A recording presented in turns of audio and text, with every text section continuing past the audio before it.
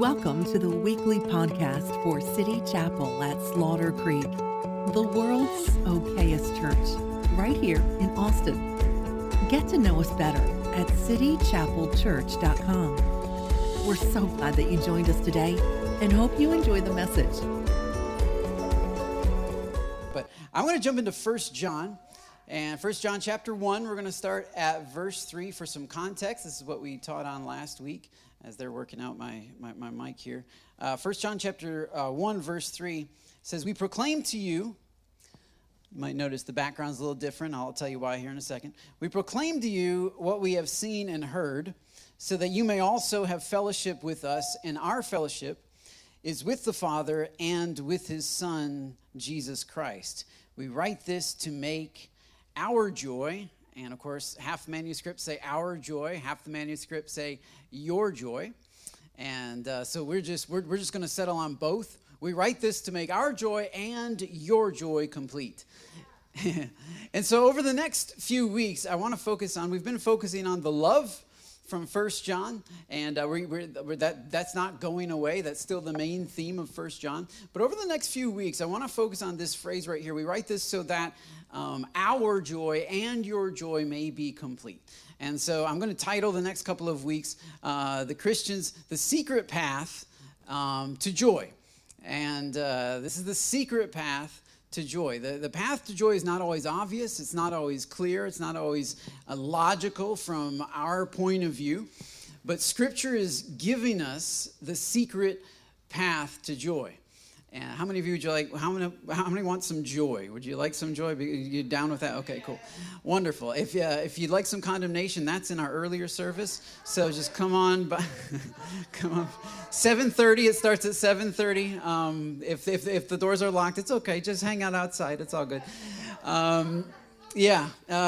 Anyway, no, we believe that God has joy for us, that he wants us to live in a fullness of joy. The Christian life is not a life full of not doing anything fun and giving up all the good stuff and just doing all the hard stuff and making all these difficult decisions. It's not crying all the time.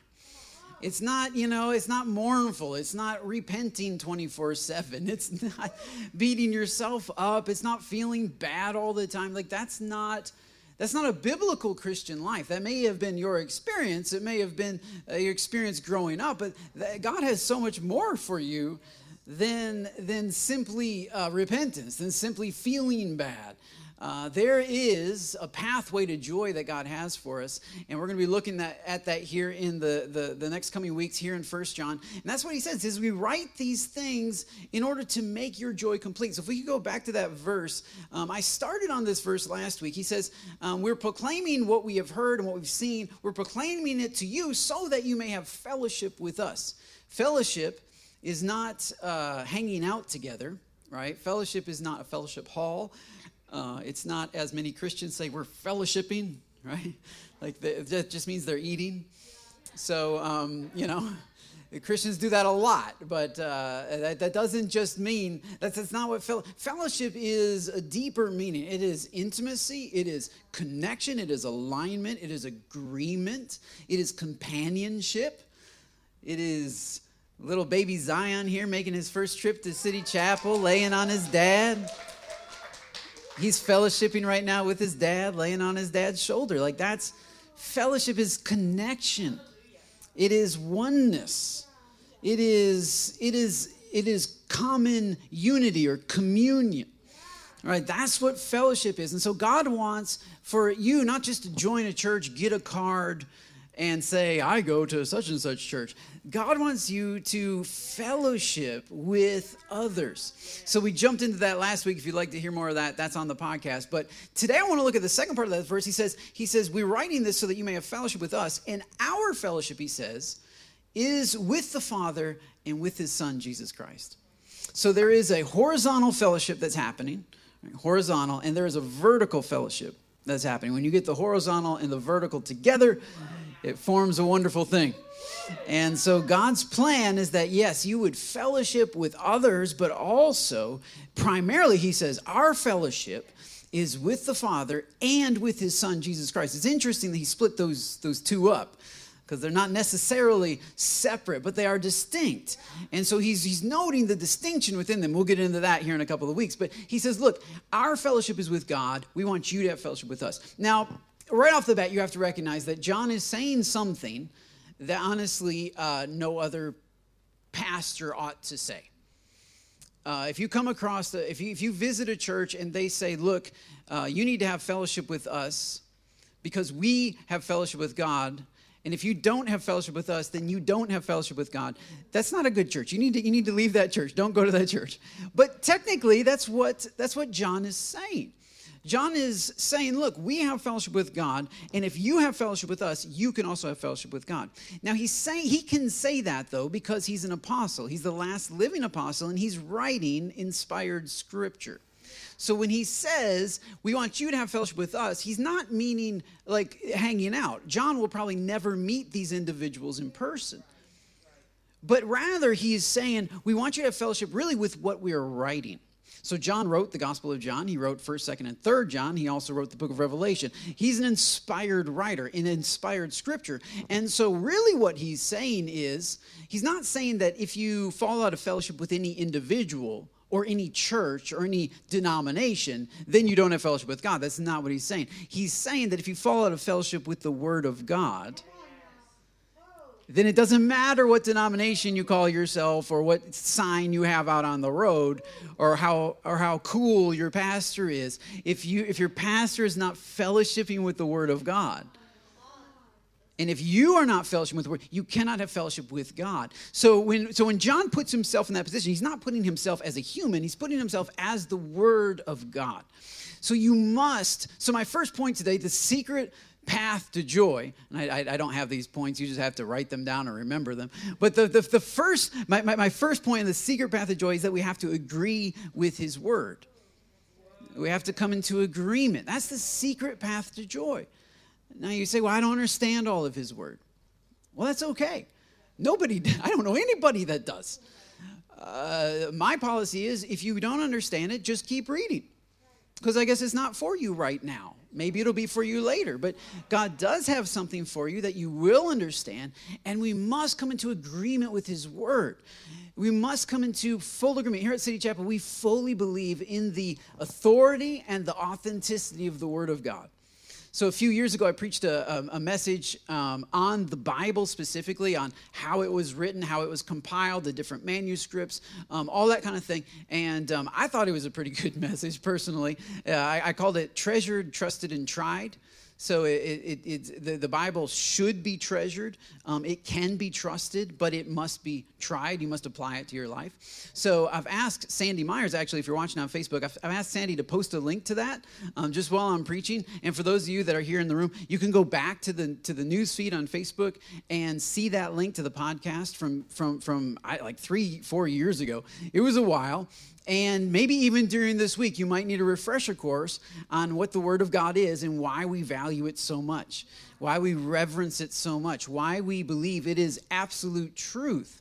Absolute truth, that honestly everybody else can be a liar, but the Word of God, we are going to stand by the Word of God. It doesn't matter what culture says. It doesn't matter how culture changes or adjusts its temperature or its tone.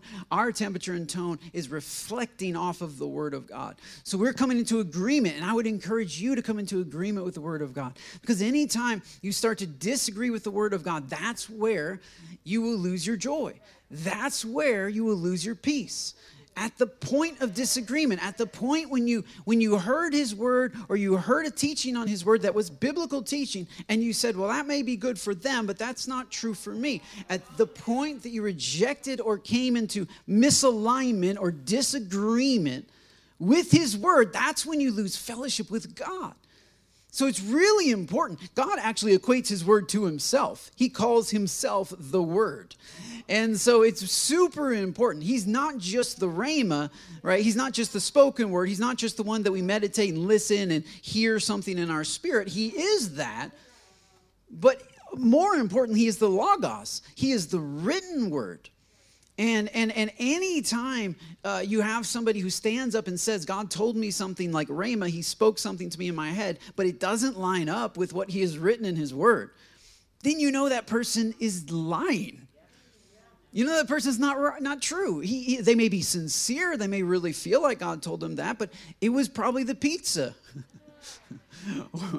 Or it was it was their emotions, or it was their desires. But the Word of God, the Logos, has been written for our encouragement, for our instruction, so that the man of God might be built up for every good work. So this word for us is eternal, it's timeless, and it is all important. And it's important that we come to agreement with it.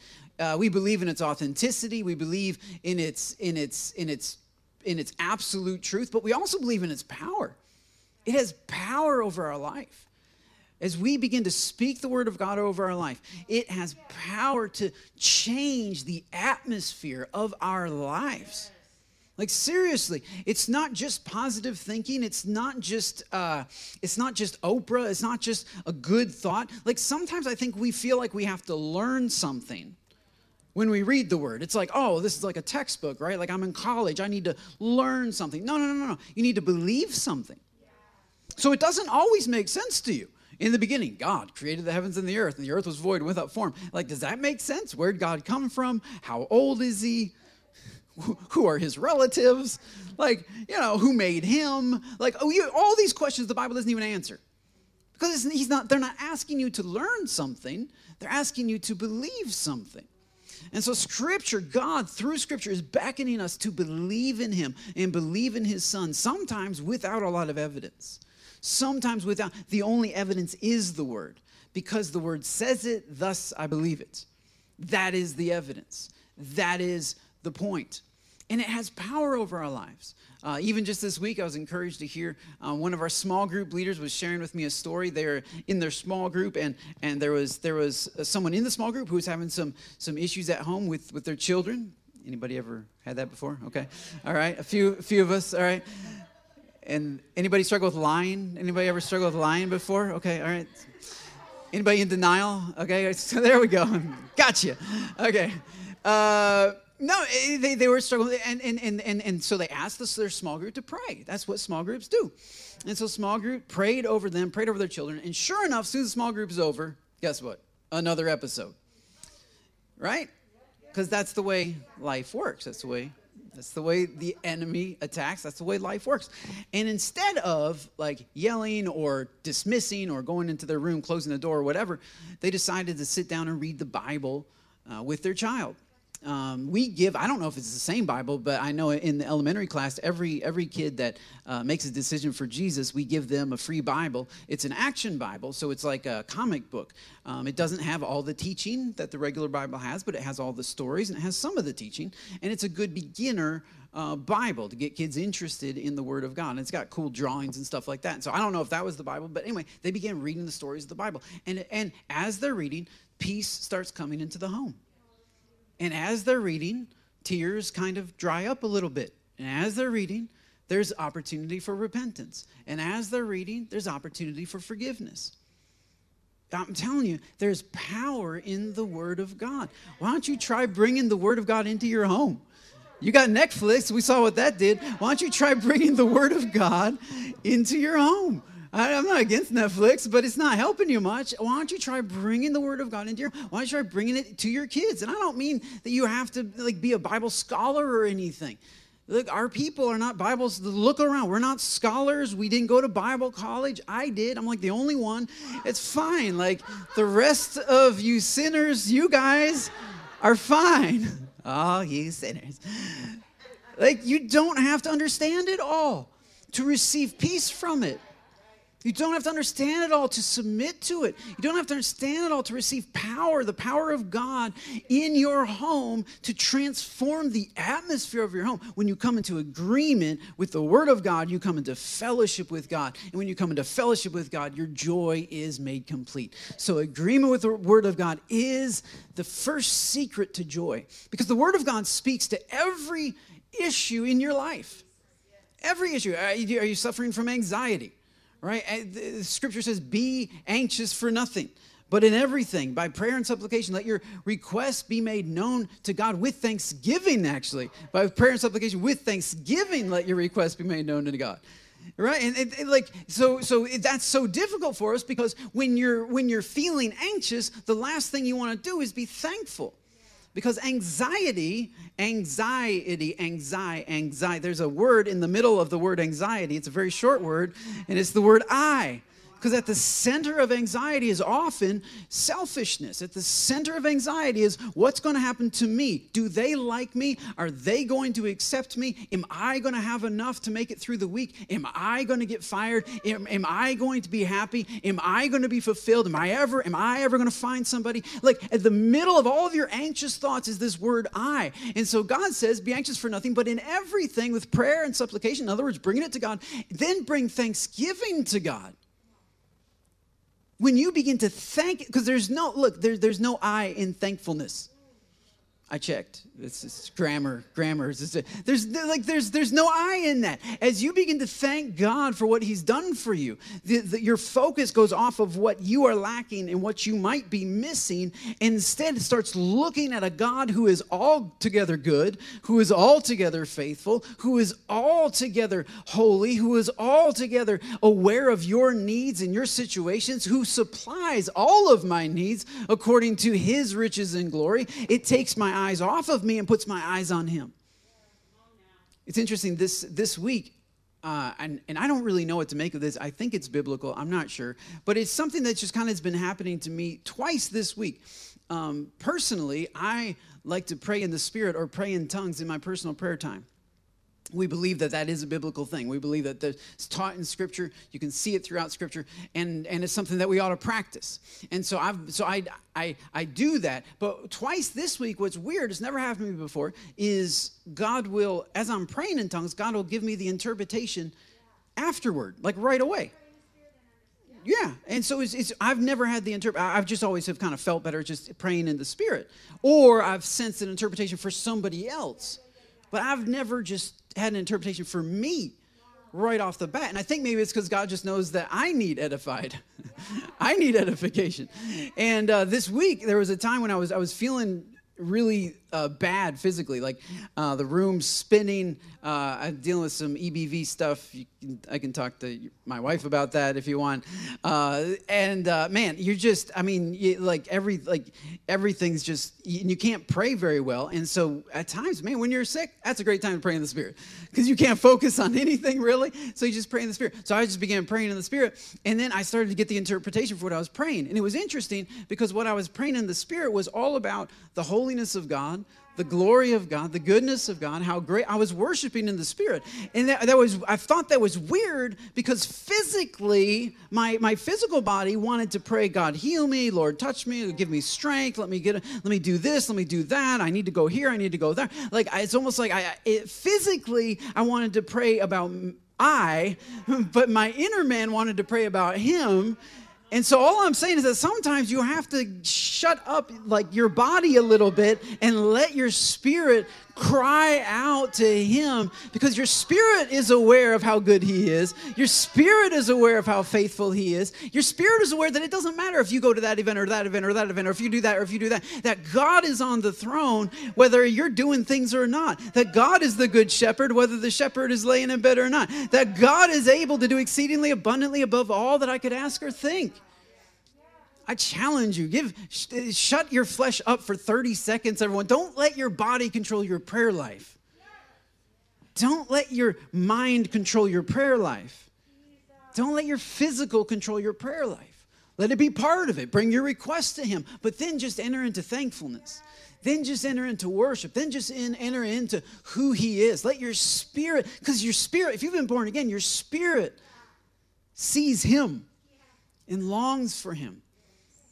That's a bit of a rabbit trail, but we agree with the Word of God. And when He says, be anxious for nothing, we are anxious for nothing. Not because our own strength and not because we shove our anxiety down, not because we repress it, but because we give it to Him and we exchange it for thankfulness and gratefulness. And this the same is true for sickness. If you're dealing with sickness, Scripture says that our God heals all of our diseases. We can always name that and believe that, put our faith in that. We align ourselves with His Word, the stuff we like and the stuff we don't like. And so I would just encourage you just to begin to read the Word of God more. Like literally begin to make it a part of your life. And so once again, I gave Sandy Myers a link, and I'd like for her to put on Facebook right now. There's a link to an audio, it's a free audio Bible. Because personally, I like to listen to Scripture while I'm driving, while I'm doing different things. It hooks up to the Bluetooth in my car, on my phone, and I just listen to it. And there's this awesome resource that I found years ago, and it's a guy reading the Bible to you. If you listen to it every day, you'll listen to the entire Bible in a year. And so there's some Old Testament, there's some Psalms, there's some Proverbs, there's some New Testament. And the guy has an amazing voice. I mean, I just have to say, those of you, I've shared it with people before, the guy just, like, that's what Jesus is going to sound like. I'm certain. I'm just sure. I'm going to get to heaven, and I'm going to hear him say, well done, just like that. Well done, my good and faithful servant, but like that. Anyway, like, the guy's voice is amazing. No, he's not British. That's an awful accent. That's terrible. And he's not even New Zealand, because that's a beautiful accent. He's not. He's American, but he's just got a killer voice. I don't know. Is that weird to say? I don't know. It's amazing. I mean, some people's voices annoy me. So anyway, I don't know. We could go down that road, but I mean, I don't know. That's like tone and stuff. It's just nails on chalkboard. This guy is amazing. It's like butter. It's like espresso in the morning. It's I don't know. It's like the sound of angels singing. It's really good.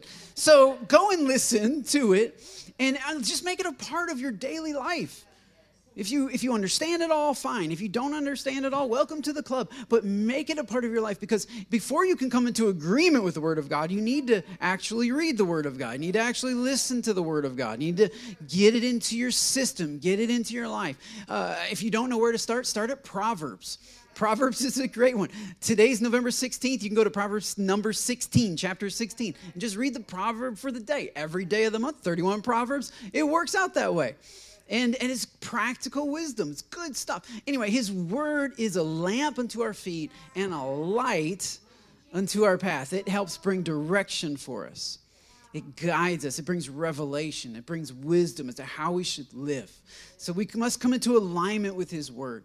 Must come into alignment with His Word, and that's important for what John is saying to us now, but it's also important for what he was saying to the people nearly 2,000 years ago, because the truth is there were conflicting words. So I mentioned a few weeks ago that John is writing to Christians in his day. He's the last living apostle, but he's writing against a false doctrine called Gnosticism. Gnosticism actually had two distinct sects, I guess, to the group, and they were, ironically, quite polar opposites. You had two break-offs from Gnosticism. The first sect believed that that we would really be able to live any way that we wanted to. That God saved us, and when He saved us, He saved our spirit and not our body. And because our body was unsavable, it's so bad, it's permanently jacked up. And so He saved our spirit. So we are positionally righteous. Somewhere in the cosmos, there is a us that is righteous. But down here on earth, not so much. And so the Gnostics taught that actually sin was a part of God's plan for us. And so they had their own gospels called the Gnostic Gospels. You might have heard of these. These were rejected by the Council of Nicaea. These were rejected by the early church. One of the reasons is because of John's emphatic statement that, look, you have to, if you are believing other gospels, see, Matthew, Mark, Luke, and John are all in agreement about who Jesus is, what He did, why He came. They're different authors, but they're all in agreement. But the Gnostic Gospels introduced this new idea that sin was actually a part of the story. So, for instance, there is the Gospel of Judas. They've found fragments of the Gospel of Judas, what they're calling the Gospel of Judas, and it was a Gnostic gospel.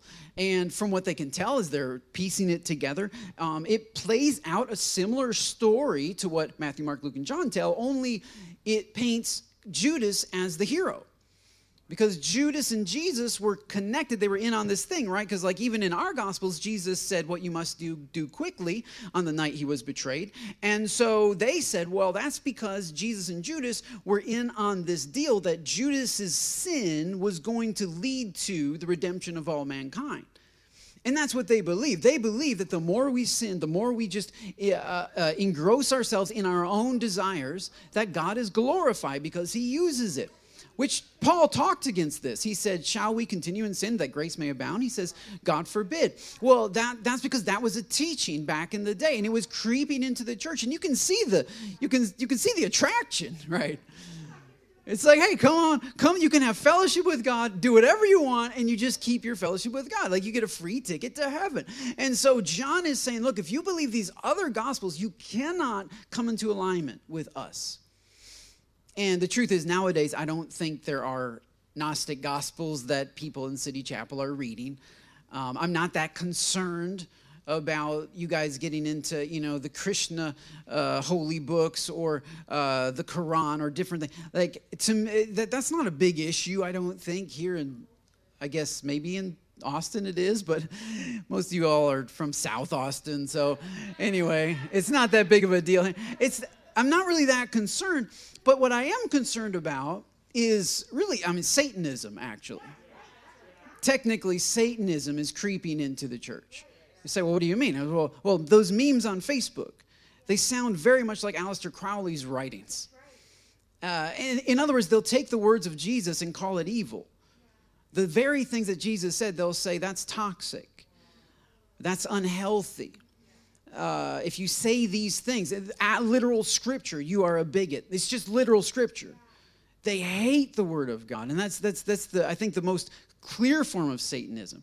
And I see that like through New Age, and I see that through like it's just a zeitgeist of our day where we don't have a particular set religion with particular books. Rather, we have more of all religion is just kind of a big question mark. Christianity is just this long conversation that's been going on for thousands of years. Nobody really knows anything. And instead, here are our truths, and they sound very much like do what thou wilt. They sound very much like Aleister Crowley's writings. And so to me, it's just unveiled Satanism that is creeping into the church. And so I would challenge you and warn you that the secret to happiness is rejecting anything that does not line up with the Word of God. Any thought, any value, any cultural value, I don't care what you call it or how compassionate you make it sound, any cultural value that does not line up with the Word of God, including, and I'm not just, because I know right now I'm talking to some people who are like, yeah, liberalism, that's Satanism. No, I'm not going left and right here. I'm not. I got a text message this week actually telling me what to preach, and it was interesting. Yeah, well, he did say he would be waiting expectantly for my sermon, so I guess he's watching online right now. So the request was that I preach that the election was rigged and that we have been lied to as an American people. That I need to preach that, quote, right after the gospel of salvation. Because they fit in so well. So that was the request, and my only response to that, and I imagine there are various people in our church who would like for me to talk on that. My only response to that is that I will address corruption within our government as much as and to the extent that Jesus addressed corruption in his government. And if you don't like that, then I'll address it as much as Paul addressed it, as much as he addressed corruption. Like Romans 13, that all men should be submitted to the governing authorities over them, for all governing authorities are ordained by God. Well, that's not true. I'm an American. I vote who I want in. Okay. But the election's rigged, so I guess maybe you don't. I don't know. I'm just saying. I'm just wondering. No, all authorities are ordained by God. Caesar, no, he was elected by the... No. All authorities are ordained by God. You do not... Now, if you don't want to believe that, if you want to reject Scripture, if you want to take Romans 13 and cut it out of your Bible, be my guest, but you will not lead to joy. It'll lead to maybe Fox talking points. I don't know who's talking to you, but it will not lead to joy. And you will be caught up in a never-ending cycle of anxiety and anxiousness and wondering and fear because you are believing, you're aligning yourself with a message, whether it's conservative or liberal, you're aligning yourself with a message that is against the Word of God. So that's why I have no idea what's going on with the election. I wasn't there. Like, I voted. That's all I know. Like, I did my job. You all. I don't know what you all did.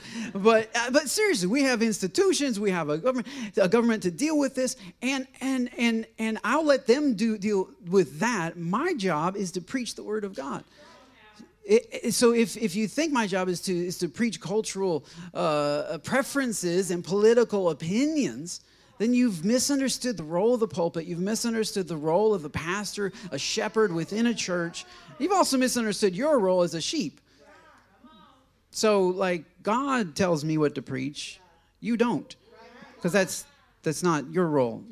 You go, bah, and you come along. Like, that's what you do. You come along. You bah, and you come along. That scripture calls his church sheep. And so that's what we do. We follow good, healthy leadership. Leadership that's following God, we follow it. That's what Paul said. Follow me as I follow Christ. If you don't like being called sheep, take it up with the book. Because I am also a sheep. I am also under authority. I am also saying bah to him and following him. And at any given moment, he can lead me and direct me in any way that he wants.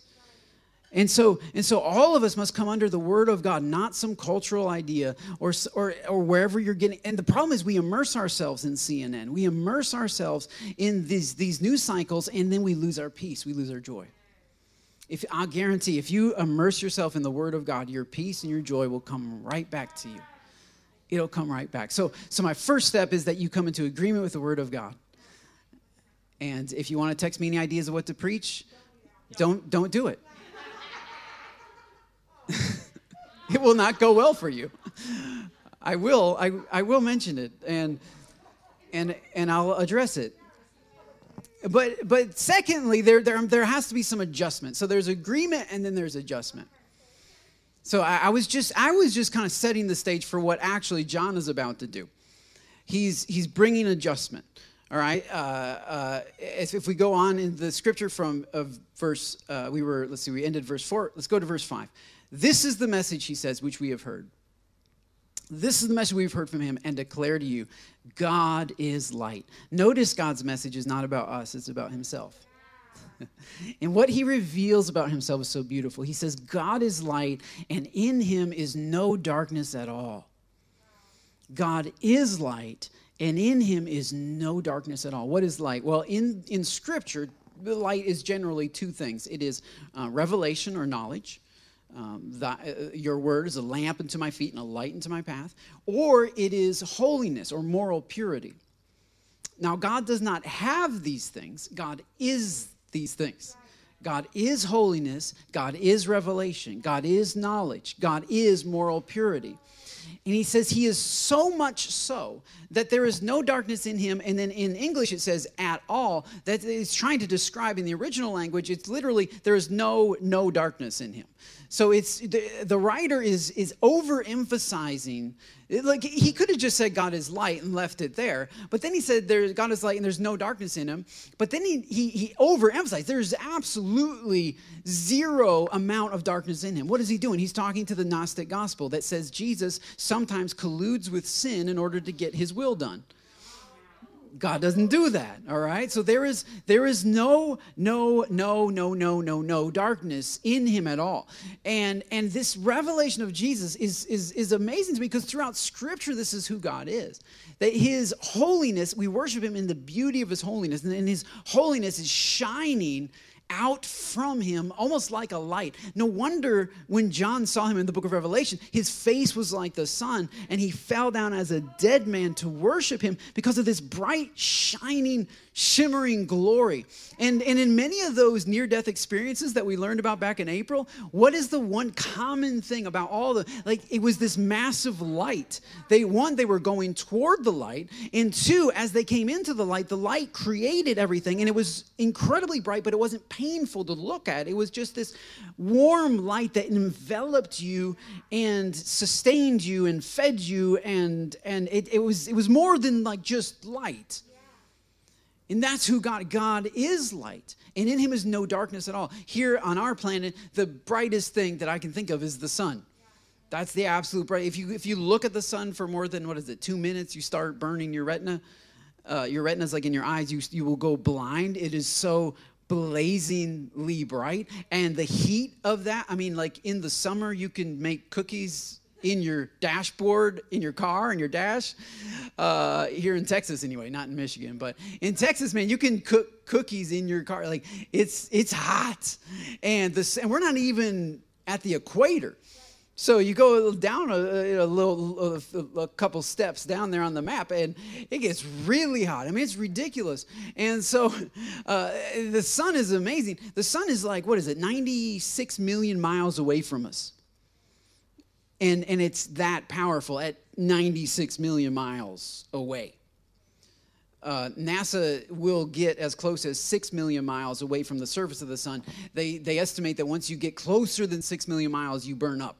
Just everything burns up. We don't have a material that won't burn up at closer than 6 million miles away from the surface of the sun. The thing is hot. It's a giant ball of gas and flames that is just astronomical. It is astronomically huge in a literal and a figurative sense. And yet there are sunspots, giant holes of darkness, absolute darkness. These range from 10,000 miles in diameter to 100,000 miles diameter. It's from one side of the hole to the other. Just to put that in perspective, the Earth is about 8,000 miles in diameter. Like if you look at the Earth and you measure from one side of the globe to the other, I'm not good at math, but that's like 12 Earths side by side could insert into one of these holes. But the sun, you wouldn't know that there were these giant black holes in the thing because it's so bright. It still burns your retinas. It still consumes things that get close. 6 million miles away. It still consumes things, but yet it has these massive holes of darkness.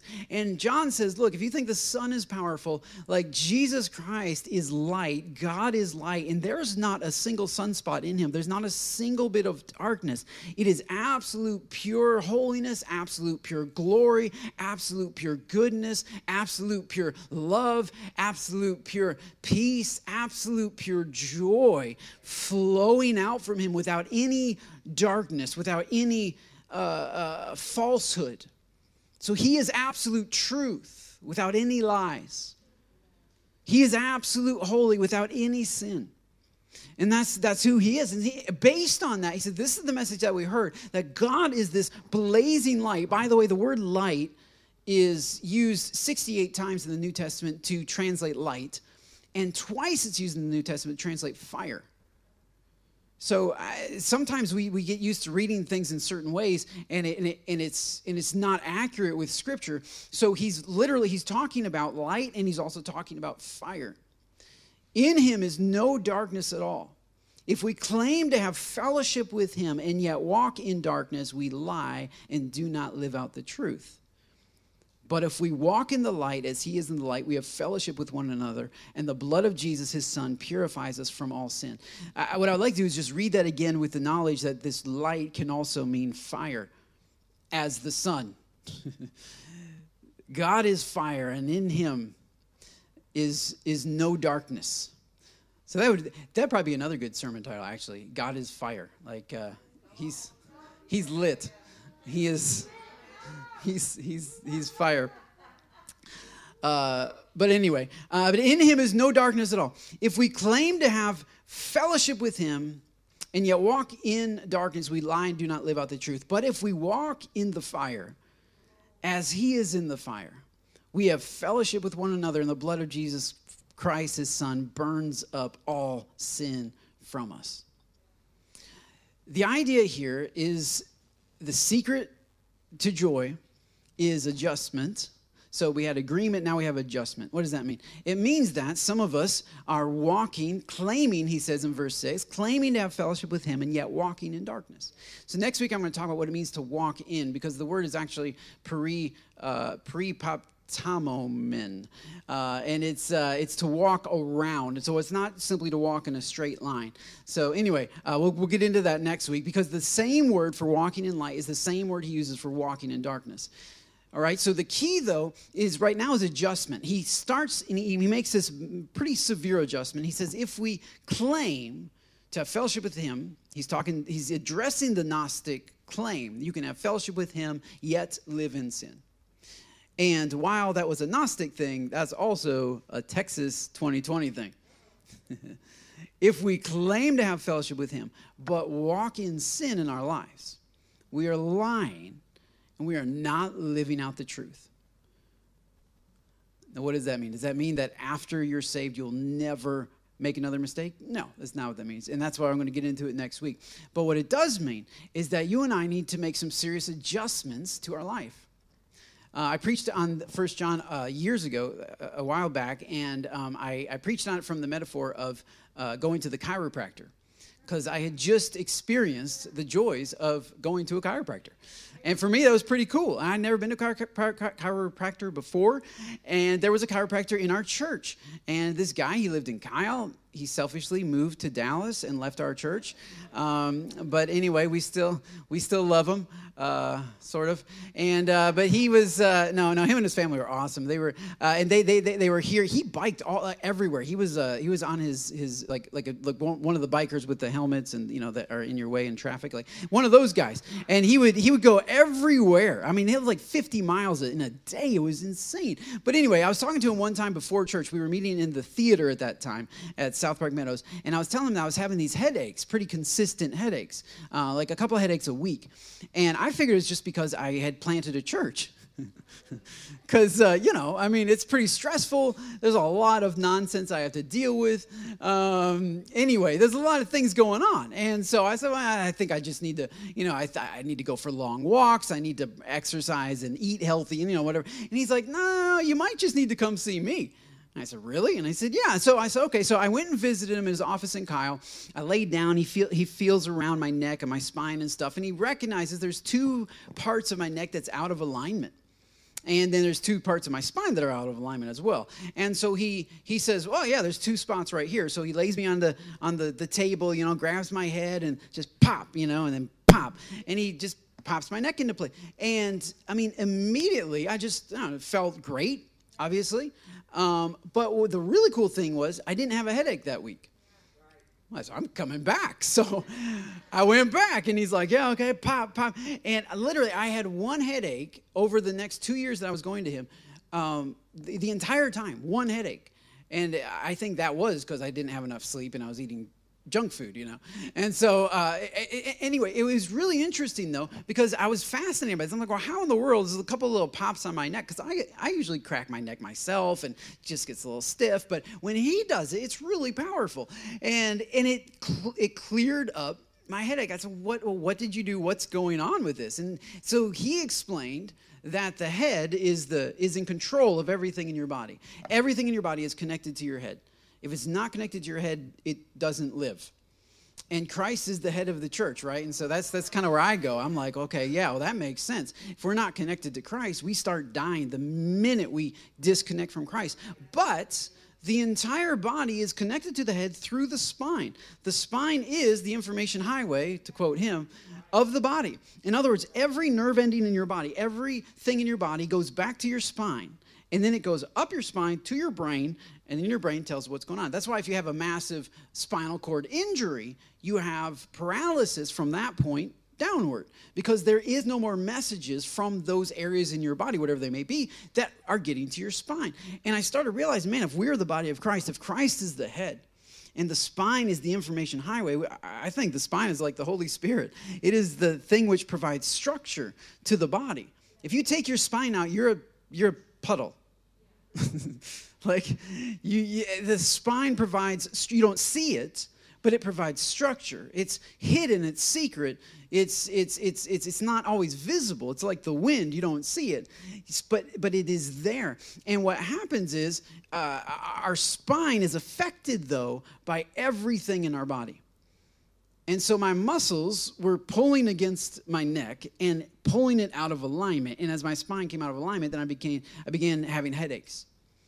And this is what's true for us as Christians. When we are out of alignment, when the Holy Spirit, when we silence the voice of the Holy Spirit in our life, when we allow pressures and other things to pull and to push and to strain the relationship we have with the Holy Spirit, the friendship we have with the Holy Spirit, suddenly our spine comes out of alignment. And then messages cannot be sent to the head or received from the head.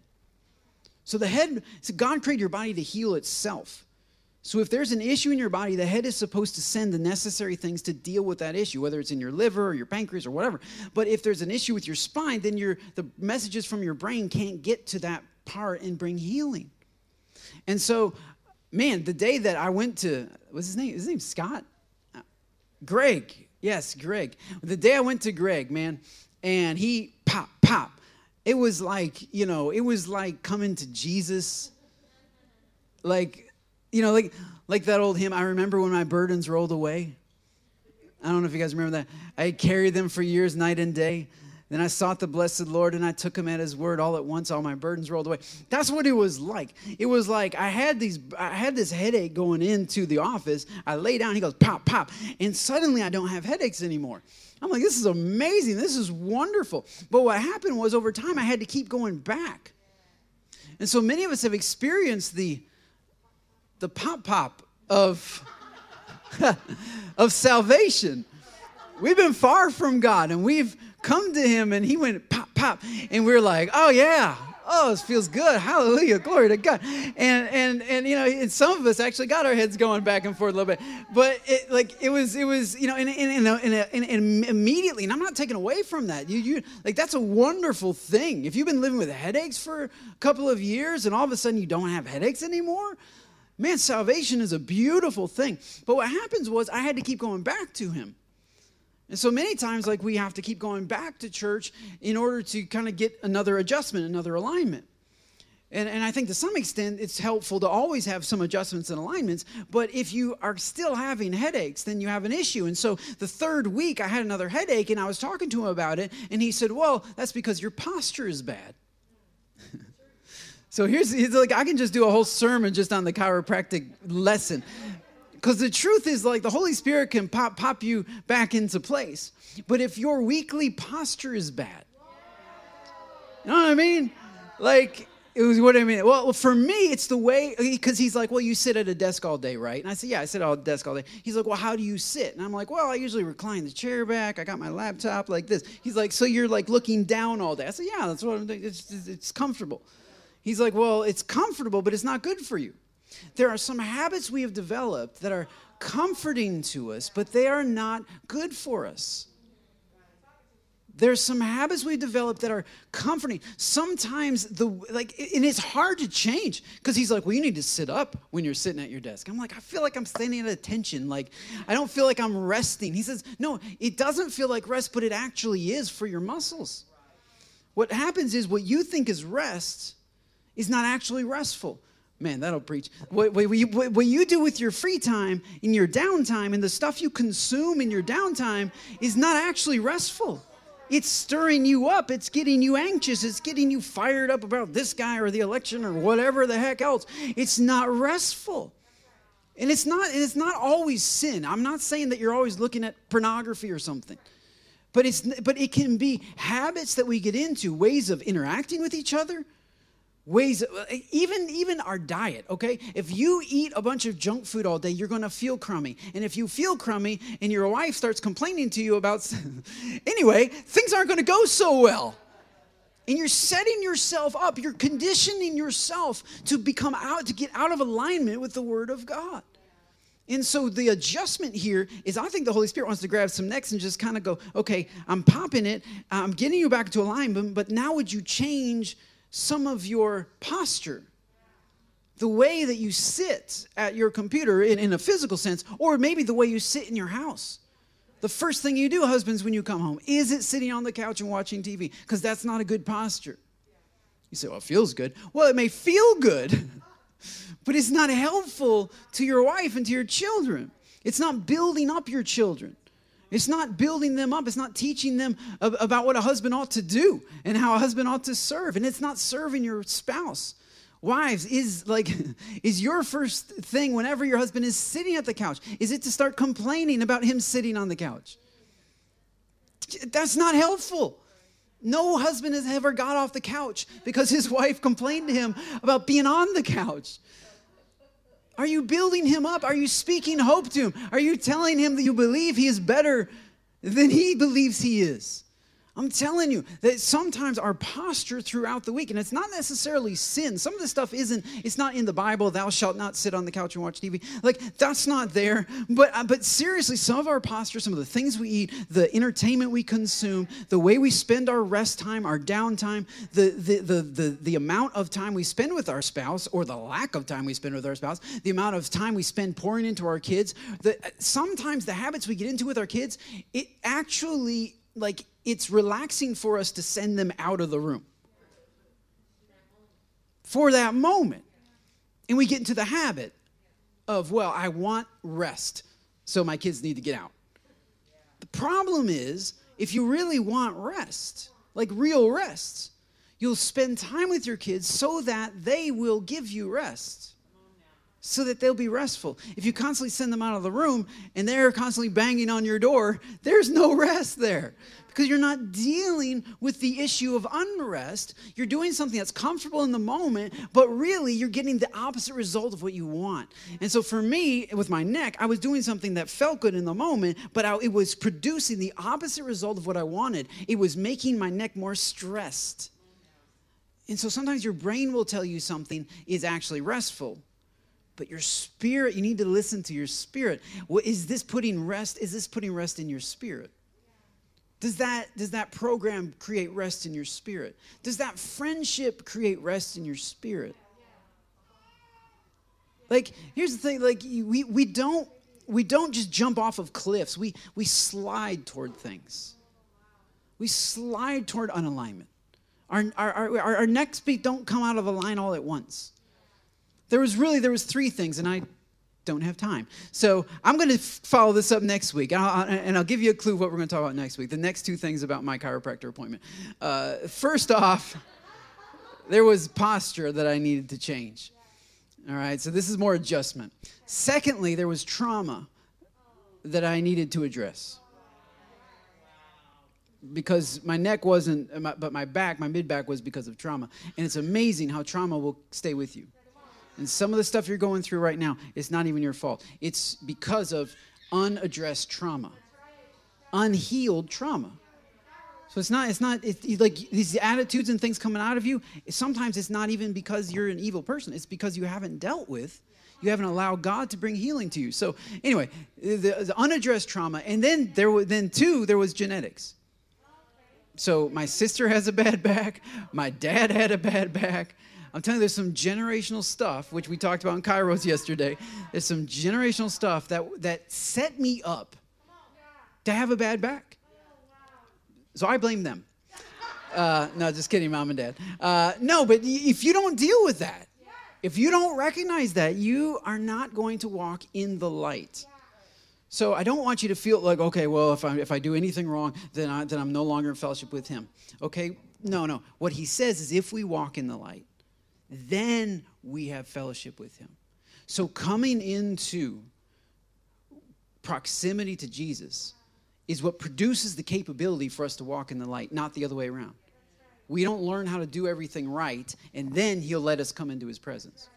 No, if we step into the light, as dirty as we are, as messed up as we are, as unsure as we are, if we step into that place, and through repentance and through, which I'm going to talk about maybe in 2 weeks, I don't know, through the process of walking around the light, through the process, it's a purification process, and there is a cleansing, and the blood of Jesus, his son, this is the promise of the word of God. This is not my words. This is a promise of the word of God. The blood of Jesus. In fact, if you're watching at home or wherever you're here in the room, why don't you just say this out loud with me? Why don't you confess the word of God right now? The blood of Jesus cleanses me from all sin. The blood of Jesus, how about this, is more powerful than all trauma. The blood of Jesus is greater than all posture. He has the grace for you to change your posture. Avail it. He doesn't ask you to do it by yourself. He gives you the power to do it. That's the blood of Jesus. He has the power to break generational ties. That's the blood of Jesus. You don't have to do it yourself. And finally, he has the power to enable us to be cleansed from all sin. You don't cleanse yourself. He cleanses us. So Jesus, we come to you right now, and we just agree with your word. We come into alignment with your word that the blood of Jesus is enough. That the blood of Jesus is enough. And we choose today. I would challenge you, just even right now, just close your eyes and ask God, Lord, what posture in my life is keeping me from alignment with you? What posture is bringing me out of alignment? What posture in my life? What habit? What attitude maybe? What belief system? What ideology? What rigged election? What is pulling and pushing at the alignment I have with peace, with joy, with pure holiness, with you? Lord, reveal it to us, your spirit. And if you start hearing something in your mind that condemns you, that makes you feel that you aren't enough, that you'll never make it, that's not God. So just reject that, throw that out.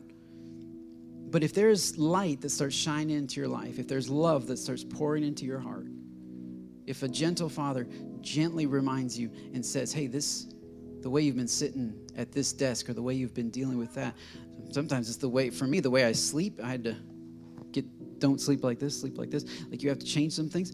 Maybe what you're doing before you go to sleep, maybe what you're doing when you first wake up. I don't know. But it's your patterns, it's your life. So, Lord, I pray that you would reveal it to us and then give us the power to walk out of here today and make an adjustment.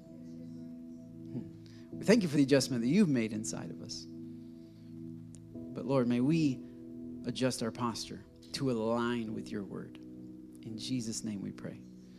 Amen.